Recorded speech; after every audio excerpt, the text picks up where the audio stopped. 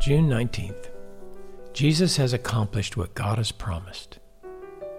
Welcome to today's Live to Love Scripture Encouragement. Hi, I'm Norm Wakefield.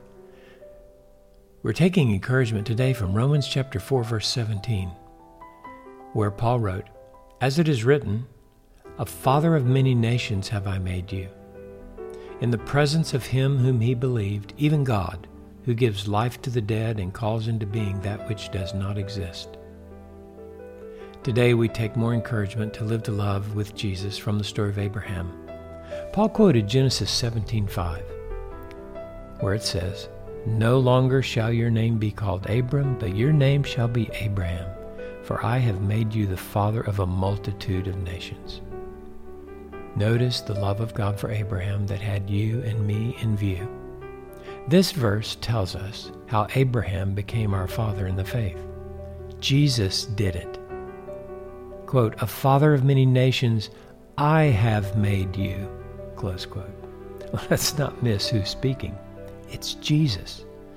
Jesus made Abraham a father in the presence of God, the Father, whom he believed when God made the promise to him. Jesus accomplished what the Father promised Abraham. And it's the same for us. If you remember, it was Jesus, the angel of the Lord, who came to visit Abram and told him that Sarah would give birth to a son. He gave life to Abraham's seed and to Sarah's womb, then called Isaac into existence. That was a foreshadowing of salvation by faith in and through Jesus Christ.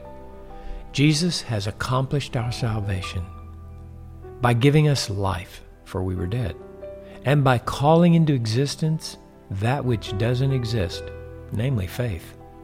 If Jesus birthed faith in Abraham and also births faith in us, then he's our Father in the faith. All of this happened because of the grace of God. To God be the glory, great things he has done. This should encourage us to love God all the more by loving others in his name.